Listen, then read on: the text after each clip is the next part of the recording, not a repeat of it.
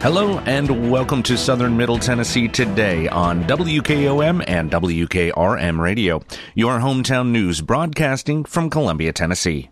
I'm your host, Tom Price. Today is Tuesday, December 6th, and we start with local news. The Maury County Planning Commission bumped a proposal for the Kedron Corner development in Spring Hill to January after review after planners cited conditions to be met before approval is considered. A proposed concept plan for 293 homes in northern Maury County did not move forward at the planning meeting, but instead was tagged with a set of conditions for further consideration. The subdivision is zoned as rural residential A2 with a proposal of density of 1 unit per acre. With the development's approval hinging on conditions for the 138-page submission, developers were called to take the concept back to the drawing board. Among the conditions, commissioners expressed concern about a blank, unplanned 68 acres that falls within Spring Hill's urban growth boundary, and concerned about a north entry access point for residents of the city of Spring Hill, which they would have to grant. Representatives with WES engineers and surveyors Alan O'Leary said at the meeting that the company was unsure what would be built in the unknown zone, whether single-family units or commercial. That is the reasoning for leaving that portion of the property off the proposal, O'Leary said. I know when you have a certain number of lots, you've got to show the whole property. We understand that, but that was the reason for leaving that portion of the property off, he said. Additionally, O'Leary said plans are within the proposal to bring Reagan and Pumpkin Creek roadways up to standard for traffic. The proposal submitted by the company did include a traffic study, but questions remained beyond traffic feasibility. Phase 1, O'Leary said, would include 48 lots at the south end of the property, where a sewage treatment site would support the area. O'Leary said during his presentation that issues with the Maury County Highway Department and Maury County Water have been, quote, ironed out, and were included with the proposal. First to the podium to oppose the plan was Steve Ferguson, who lives at Pumpkin Creek Lane. This is going to be right next door to where this new road is, Ferguson said. To say the least, I'm not very happy that this is falling in my lap. As Ferguson understood, there would be connectors along Kedron Road, but a nearby neighbor selling their property has altered the roadwork that would result. Now the builder is completely changing his plan, Ferguson said. Needless to say, it's going to impact my life quite a bit. I'm against this totally. I'm not against progress, but I would like to see it managed better than it's been done in this county. I think we can all agree to that. We've got the carts way ahead of the horse when it comes to our infrastructure, he said. Ferguson also said he was greatly concerned about recently paved roads in the area being potentially destroyed by the many heavy-duty gravel trucks passing in and out during construction. Meeting attendees applauded Ferguson's statements as the comments continued to accrue during the more than 2-hour discussion. Following the meeting, Maury County Mayor Sheila Butt released a statement on social media thanking Maury County residents for showing up to voice concerns. It's going to take all of us working together to keep Maury County the place that many of us love, Mayor Butt wrote. The days need to be over when we wake up and there are 200 houses being built in our backyard, and we wondered how that happened. If we wake up wondering that now, then we are part of the problem. Ignorance is not bliss. In this case, ignorance is submission to development, she said. The plans and questions lingering with the proposal confused some residents in attendance who wished not to go on record, though one Spring Hill resident, Beth Norwood, whose land attaches to the proposed area and spoke at the meeting, shared her takeaway from Monday's 2-hour deliberation. Norwood said after the meeting Friday that she was glad the Planning Commission was not too hasty to approve the plan. I'm pleased that they didn't just automatically vote yes, Norwood said. I think they sincerely considered all the concerns that staff had during their discussion. One of the main concerns would be, first, that the subdivision had a connector to Kedron Road that was feasible for traffic passage. Reagan Road, with key placement in the area, will factor heavily into the development, getting a yes. Most everyone in attendance, including developers, understood the need for roads that would have to be built to better withstand a heavier traffic flow. Another infrastructure stipulation is the management of water supply and its availability to an area that has already been strained to the point of conservation notice during its highest use months, as Spring Hill was this past summer. Norwood also said that the 1 house per acre model for growth is one positive that seems to be in place for a possible Kedron Corner site. 1 home per acre seems to be more in line with what we need for the area, Norwood said on Friday. Mayor Butt added during Tuesday's comments that Murray government is currently rewriting county land use and zoning regulations that would allow for a consistent 20-year growth plan. The Planning Commission will reconvene in January's meeting to verify the developer has successfully met all conditions in order to move the plan forward. Tennessee Governor Bill Lee and Department of Economic and Community Development Commissioner Stuart McWhorter announced on Friday that Ultium Cells LLC, a joint venture of LG Energy Solution and General Motors, will expand its battery cell manufacturing operations in Spring Hill. The project represents a $275 million investment by Ultium Cells, which is in addition to the $2.3 billion investment announced back in April of 2021, and is expected to create 400 additional jobs. Once the facility is operational, Ultium Cells is expected to employ a workforce of 1,700 people in Murray County. Ultium Cells will increase battery cell production by more than 40%, from 35 gigawatt hours to 50 gigawatt hours. The Tennessee facility will supply battery cells to General Motors' Spring Hill assembly plant for production of the Cadillac Lyriq, the first electric vehicle produced at the plant, and other GM Ultium platform-based electric vehicles. Production at the 2.8 million square foot facility will begin in late 2023. The Tennessee site joins 2 other Ultium Cells battery cell manufacturing sites in Ohio and Michigan. The Warren, Ohio facility began battery cell production in August, and the Lansing Delta Township facility in Michigan is under construction and will begin production in late 2024. Once all 3 facilities are at full production capacity later this decade, Ultium Cells expects to have more than 130 gigawatts of battery cell capacity in total. Ultium Cells will provide battery cell capacity to support GM's North American electric vehicle assembly capacity of more than 1 million units by mid-decade, while supporting GM's plans to supply other automotive companies and industries including rail, aerospace, heavy trucking, and marine customers. Tennessee has made significant strides in electric vehicle manufacturing with investments from companies like General Motors and LG Energy Solution. Since 2017, companies have committed to create nearly 12,000 new jobs and invested $16 billion in Tennessee through EV-related projects. Additionally, with more than 180,000 electric vehicles produced in the state since 2013, Tennessee ranks number 1 in the Southeast for electric vehicle manufacturing. Tennessee is also quickly becoming a leader in the domestic manufacturing of critical materials used to make lithium-ion batteries, such as lithium, cobalt, nickel, and graphite. Since 2018, Tennessee has landed 7 projects related to EV battery manufacturing or the EV battery supply chain, representing more than 1,700 new job commitments and roughly $4.3 billion in capital investment. As Tennessee continues to lead the automotive industry, we proudly welcome additional investment and job creation from companies around the globe. I thank Ultium Cells for investing $275 million in Spring Hill and look forward to new opportunities for Tennesseans across Murray County, said Governor Bill Lee. Tennessee is well positioned to provide automotive manufacturers and suppliers with the ideal geographical location to support their growth. Ultium Cells' additional $275 million investment will have a lasting impact on the region for years to come. We are grateful to them, along with General Motors and LG Energy Solution, for their continued commitment to Tennessee, which is a vote of confidence in our state's skilled workforce and business-friendly climate, said Tennessee Economic and Community Development Commissioner Stuart McWhorter.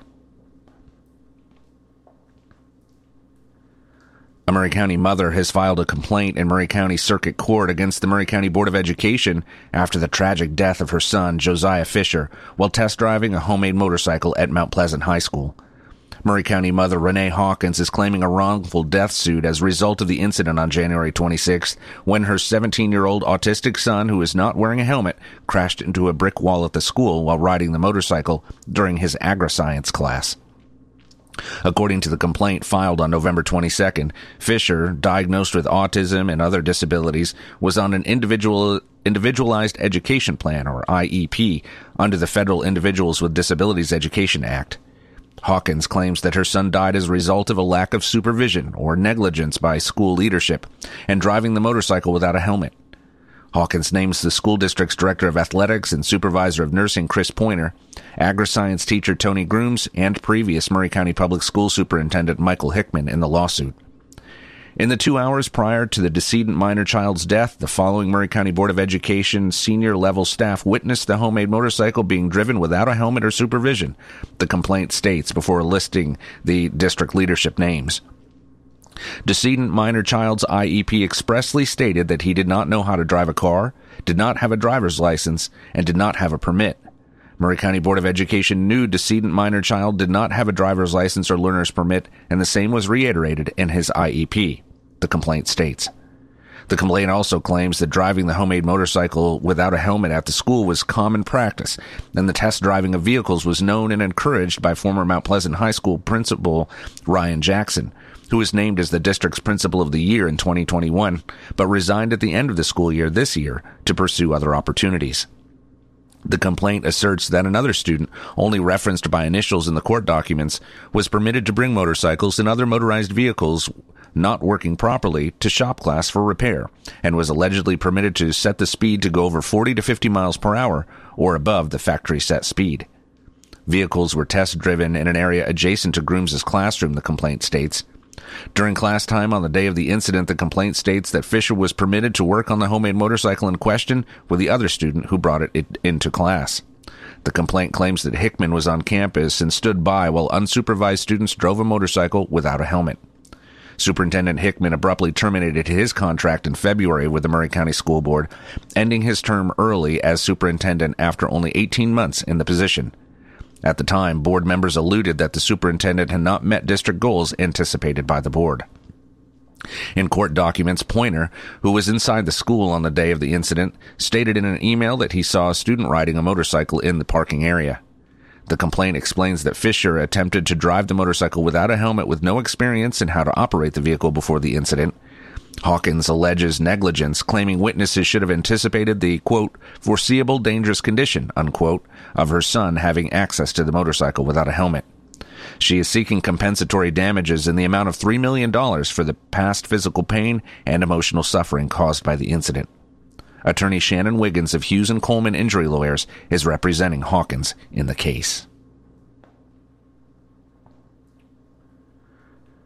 The business moved quickly on approving Hewlett Spencer's promised detailed final site plans for the ongoing judicial center work at last week's Regional Planning Commission meeting in Columbia, as a medical helicopter rescue company set its sights on rural Murray County for its new home. Despite a partially hesitant committee and some public opposition, the Murray Planning Committee members voted to let the full commission decide on the Columbia relocation for the company, Survival Flight, currently based out of Arkansas.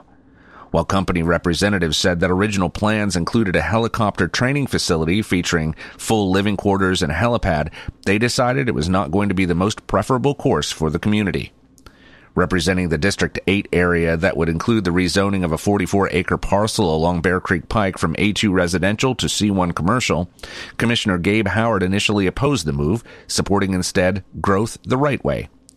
While I think we should all be proud of being part of a community that's growing, we need to do it the right way, Howard said.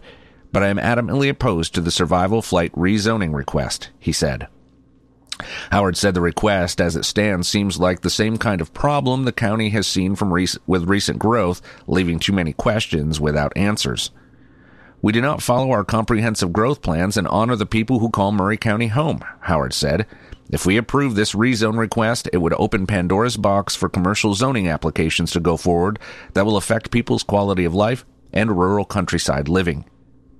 Howard specifically emphasized that he is not opposed to Survival Flight coming to Tennessee and would be honored to have them in the county, but he thinks the Murray County Airport should be the first stop in looking for a new headquarters location. We do still want to find a way to bring them here, Howard said.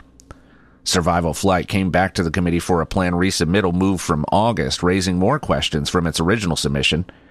The facility would be used as a training headquarters for supplies and flight simulation training, according to company representatives. Some of the concerns over the previous recommendation led to removal of a helipad and crew quarters from the plan, but that's not the only concern some commissioners made clear at last week's meeting. Survival Flight Representative Harold Newton confirmed the facility would only include office and training space with approximately 15 to 20 employees at a time. But some residents and committee members expressed concern about the coming and going of helicopters. Newton said that would not be a regular occurrence and might only be used to fly in dignitaries. The nationwide survival flight company package deal would come with as many as 30 personnel at a time when the facility hosts training on site. Newton said the new owners, the Millard family, liked the area so much they decided to move the company to Murray County, but assured the committee that they had made an offer to install a helipad away from the facility at the Murray County Airport in Mount Pleasant. Still, concerns arose during the meeting. "People are forgetting something," Howard said. "We might have 30 families moving here based on the company's plan for personnel. We're not understanding the data. It's not true that we won't need more houses." Howard emphasized the company's whole plan had changed from the original submission packet, adding that the county's goal is to stay ahead of capacity on issues of water supplies, schools, and solid waste solutions. Some facts could not be confirmed at press time, but Newton said the area covered around 44 acres, though maps included the packet showing a 55-acre calculation. More details are to be discussed in January, Newton said. Immediately following, some committee members expressed concerns. Newton said the company is already having potential personnel move to Columbia and that he would really appreciate the committee's vote to approve. The request is now awaiting the full commission, and no definite answer will come until the rezoning request is heard after the first of the year.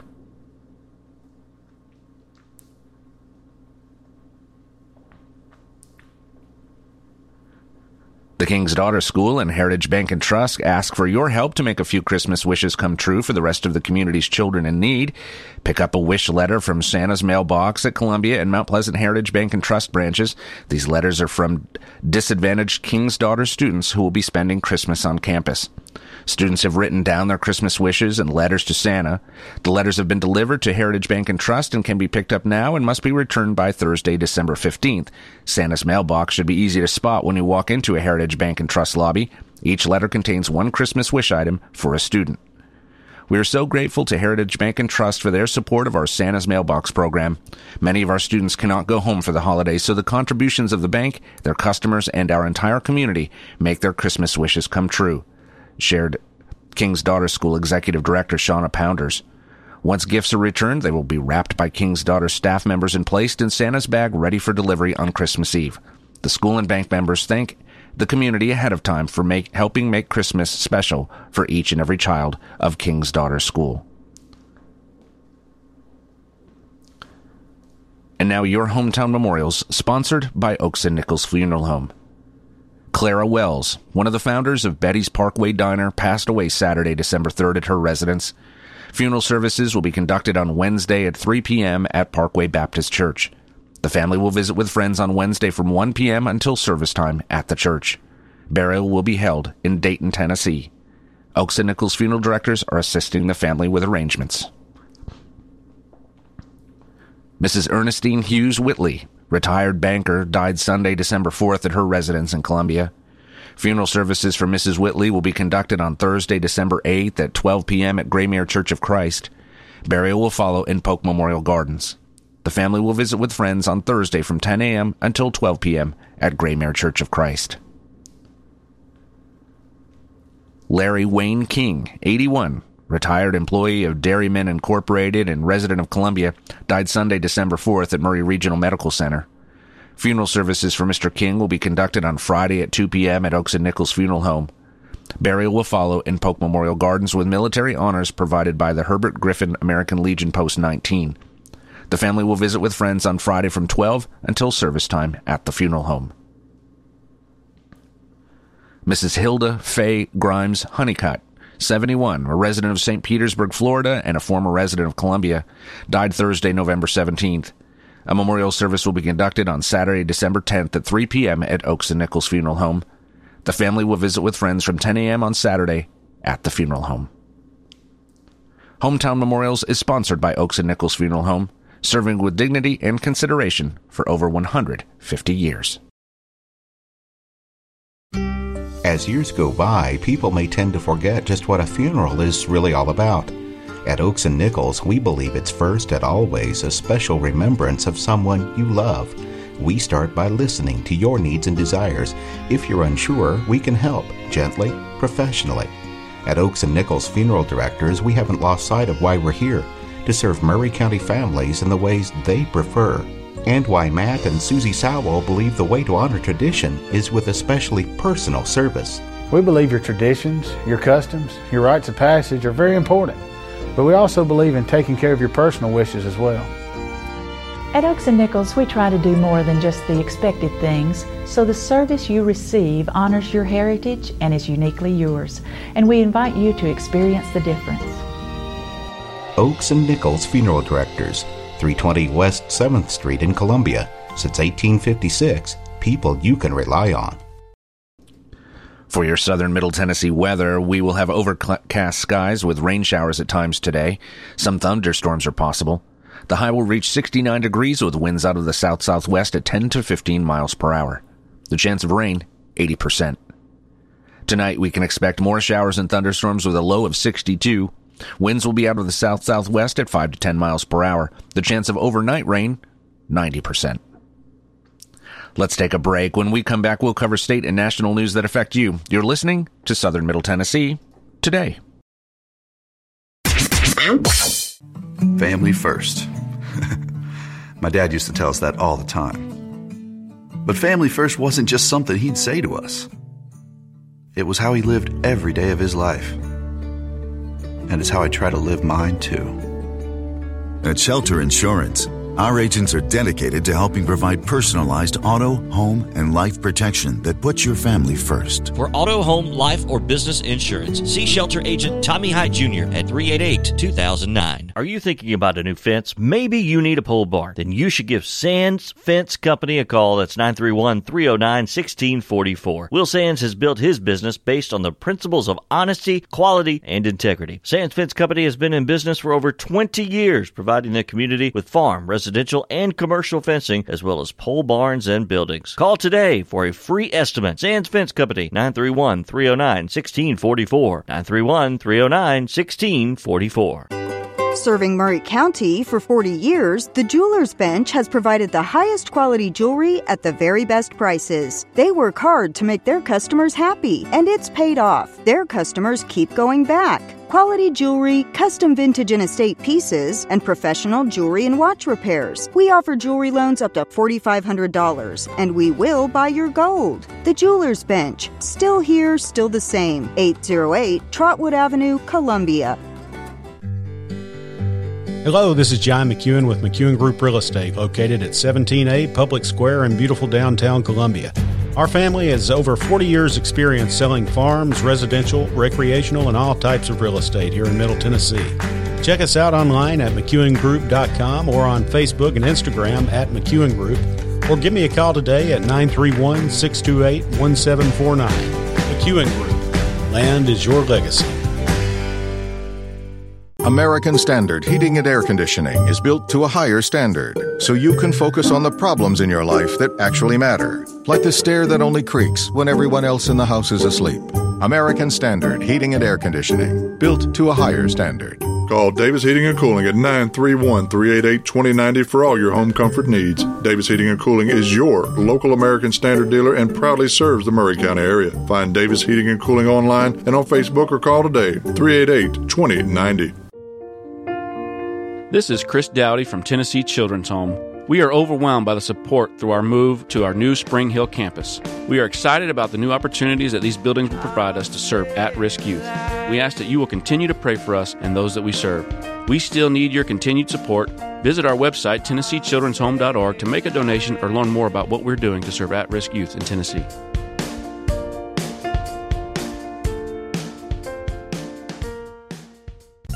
Throughout the country, buried pipelines are indicated by a pipeline right-of-way. A long, wide stretch of grass cleared of trees and marked with signs. If you have a right-of-way near your home, do not plant anything in it or dig in it. Do not install a fence or build your kids a super cool fort without first getting the pipeline operator's approval. For more on pipeline safety, visit pipesafety.org. A message from the Tennessee Gas Association, Tennessee Association of Broadcasters, and this station.